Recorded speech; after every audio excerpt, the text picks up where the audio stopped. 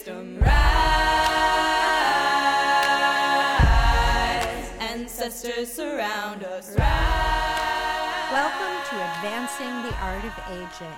I'm Carol Silver Elliott, President and CEO of the Jewish Home Family, a continuum of services for older adults located in northern Bergen County, New Jersey. And I am delighted today to have as our guest Michael Starkey. Michael is President and CEO of PMD Advisory Services. Michael, welcome. Thank you. It's good to hear your voice. Nice to hear yours as well. I'm so glad to have you here. So I know you for a long time, as a matter of fact, having used PMD in a variety of settings, but I would suspect that our listeners have no idea what PMD Advisory Services does.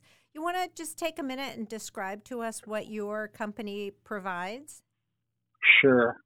Our company is primarily exists to help our clients manage and minimize their risk when it comes to new product development or new product implementation.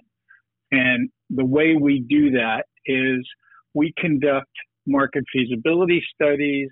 We support strategic planning efforts with demographic and economic data and industry data and competitive trends. And then we also conduct consumer research in the form of focus groups and surveys. We're a virtual company. I'm based in the Cincinnati area. We have people in Charlotte, and Jacksonville, and in Los Angeles. So we cover the U.S. So, Michael, tell me what got you into the market research business. What was your trajectory? It's a great, I'll give you the short version of it. Okay. What got me into the market feasibility business is my inability to draw. It's funny, isn't it? Sometimes you just have to be honest with yourself. I was in the city planning program at the University of Cincinnati, and I really wanted to be an urban designer. And within about 2 quarters, I realized I couldn't draw. And back then, we didn't have computer-aided drawing because this was like back in the early 70s. And so I had a come to Jesus meeting with myself and said, what are we going to do? And so I switched my focus from urban design to economics. And I started getting involved in doing economic forecasts and projections. And I took that bent on the last 4 years of my college education. And that led me to community planning, and that led me to doing research for the city of Cincinnati and their planning department. And then I had opportunities to become part of a consulting firm, which I did, and did market feasibility economic analysis with that firm for a number of years. And then in 1980, I started PMD. Back then it was called Public Demographics. We started that in 1980. I had a partner, and in 1983, a gentleman named Jim Eden, who was senior, I think he was the CFO maybe at Beverly at the time, and he came to us because he heard about some of the innovative things we were doing in the economic development arena and said, can you build us a better approach to market feasibility for senior housing and care? And of course we said, sure. And then we went about doing that, and we bet the farm on it. And in 1983, we started working in the senior housing sector, doing market feasibility. We created our own data product. We realized when we were thinking about how to do this better that there was not any good data available. So we actually created our own data product, and that was the first generation of our senior market profile. And then, what really hooked me in this work and caused our firm to abandon doing multifamily housing and single-family housing and commercial retail analysis was my first big engagement in senior housing. I was a subcontractor to, at that time, it was Laventhal and Horwath. They were in existence. and I was doing the market feasibility part of a workout for a life plan community in Indiana that was in bankruptcy. And I went there to do the field work and see the comps and to talk to some of the residents. And I sat across the table from an 83-year-old woman who, as we talked, started crying. And she was in tears because there was a strong possibility she was going to lose her entrance fee. And she was going to have to go back to work at a convenience store to try and make ends meet to stay there. And I was devastated. I walked out of there and I said, I don't ever want to be the cause of something like that happening. And so that's how we got into it. And our firm is known as being very conservative and very careful, much to the chagrin of some of our for-profit clients that sometimes yell at us because they left too much on the table. They don't want the results they want. That's right. Doesn't always happen that way. No, it doesn't, as you well know, right? As I well know. So, Michael, it's a fascinating story, and the work that you do really helps organizations like ours decide what to do next, right? Correct.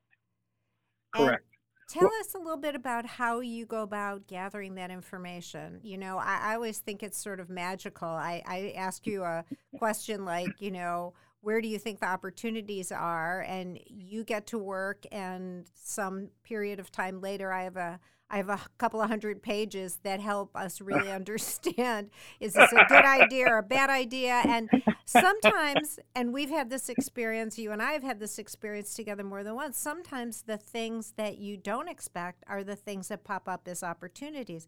So just talk a little bit about how you go about putting that together, if you would. Sure. Well, the most important thing in our work is to be objective and unbiased, and to not walk into a situation with a solution or a conclusion. And sometimes that's really hard to do because the owner or the CEO of the organization oftentimes knows exactly what they want to do, and they want your study to show that. And we don't operate that way. So what we do is we sit down and we talk to the client, and we talk to the team, the client's team, to get a really good understanding of what their issues are, what their concerns are, what kind of things they're looking for. For instance, right now we're in the middle of a project in upstate New York with a nonprofit life plan community that really wants to understand how they should change their home and community-based service business. And what we've done is we've interviewed all of the management team to understand where they've been, what they're thinking, what they see as opportunities. And then we are researching, everything we can find on technology and the future. How does the village concept work? Could part of that work here? So we just open it up and we look at everything we can. And what we're doing now is we're in the process of designing a survey that's going to go out to 3 different constituent markets and see what the marketplace is looking for. And they'll come back to us then in the survey results, and we'll analyze those. And then we'll be able to sit down with the client and say, here are the things we think will work in this market that are either here now and not being done well, or need to be because they're not. And then we'll work through that list together with the client. And when we come up with a list that the client feels good with, that we feel good with, then we'll test the market support for that to determine if those things are feasible and how much can they charge. So it's kind of like when you're making a stew or a soup. You put all these ingredients together in the pot, and you kind of stir it and you let it cook for a while, and you taste it, and maybe you add something else. But I'm fascinated by it. I love it. I love my job. I love my work. Every project we do is different.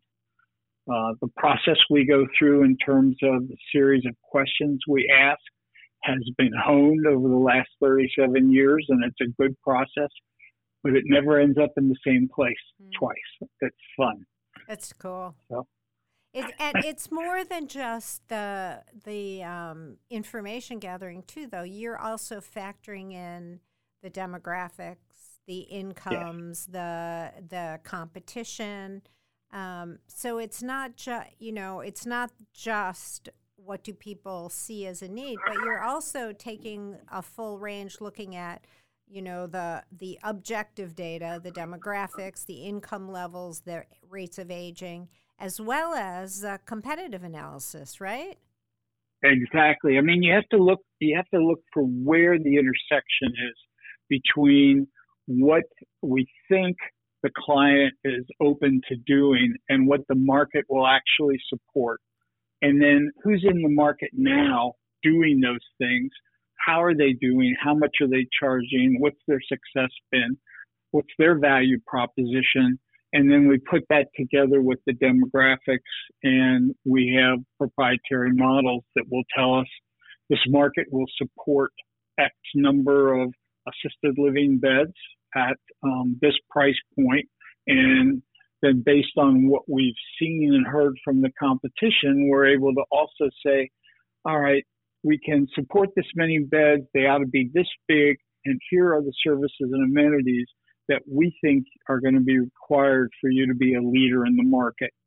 And so you're right. It's pulling all of these pieces, the subjective and the objective together. I'm curious, Michael, we've had a very intense and challenging year in senior living because of the pandemic.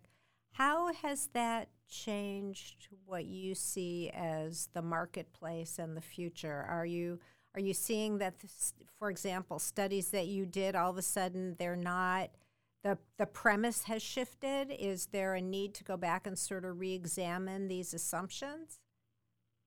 That's a really good question. I guess the first part of the answer is everything stopped last year. Yeah. All of you were focused where you should have been on your residents and protecting them. And we had to put looking forward kind of on the back burner for a few months. So there was very little activity that was done last year. The activity now is picking up. What I see in the research that I've read and the webinars that I've been on and what I'm hearing from our clients across the country is that things are starting to pick up again. And there's going to be some impact, but we really don't know what it is yet. The demographic data that we use in all of our analyses is updated quarterly. So the data that we're looking at markets today with gives us a year of the COVID-19 impact in the demographics and the income and the migration and the net worth and in the home value. So that helps us be able to look and see, well, here it is today. What was it like back in 2019? And then adjust for that. But it seems to me, from what I've read in the research and what we've learned, is that there's still that market that either is committed to, for instance, an independent living product with services at some point in time. There's still that piece of the market. I don't know that it's going to necessarily be smaller because we have baby boomers that are coming up to fill, slots, so to speak, but they're holding off. I just did some focus groups for a client over in Ohio about 3 weeks ago, and it's real clear. And those focus groups mimicked what I've seen in the national research, that the majority of people are they're scared. They're getting confident now with the vaccine coming, thinking that things are going to change for them and they're going to be able to come out of their cave, so to speak. But they're delaying things where they were working on a process to move. Now they're thinking more about it. Mm-hmm. So I think things are going to start to pick up again at the end of the year, the first part of next year. God willing that we don't get a really bad variant that messes the whole system up. Let's not even think that thought, shall we? No, let's not. Yes. Let's not. Well, yeah, it's like a client asked me the other day, our community is opening in 2023. What is the impact of COVID going to be on that? Mm. It's like, I know you have a crystal ball there. Yeah, really. I don't know what to tell you, but I think that by the time we get to 2023, COVID is not going to be an issue anymore. It very well may be the next pandemic or next bug that surfaces. So we have to be ready, and we're planning for that now. Well, honestly, and this is your interview, not mine, but I don't think anything will ever surprise us the way that COVID did. I think, I think that we thought that something like this pandemic was unimaginable, the stuff of science fiction, and now we know that the unimaginable is very much real and that our world is never going to be the same. We will never look at things the same way. So while I have heard speculation that we may see pandemics in the future, I also don't think anything will absolutely take the wind out of our sails the way COVID did. I really don't. So maybe that's Pollyanna, but that's how I feel. Well, no, I don't think it's Pollyanna. My take is that this really walloped us, and it got our attention. And now everybody in our sector, the design people, the building people, the owners, the operators, everybody is looking, okay, so what do we need to do differently to make sure we don't get walloped like that? And I think that's the value of it. That's where we're going to get some help down the road. Absolutely. Michael, we are out of time, and I know we could go on, and maybe we'll do this again. Thank you so much for being with us today. It's lovely to hear your voice. I look forward to a time when I can see you in person. Absolutely. You're welcome. Thank you. I really enjoyed it. It was good talking with you. Take care. All of the children rise, elders with wisdom rise, ancestors surround us rise.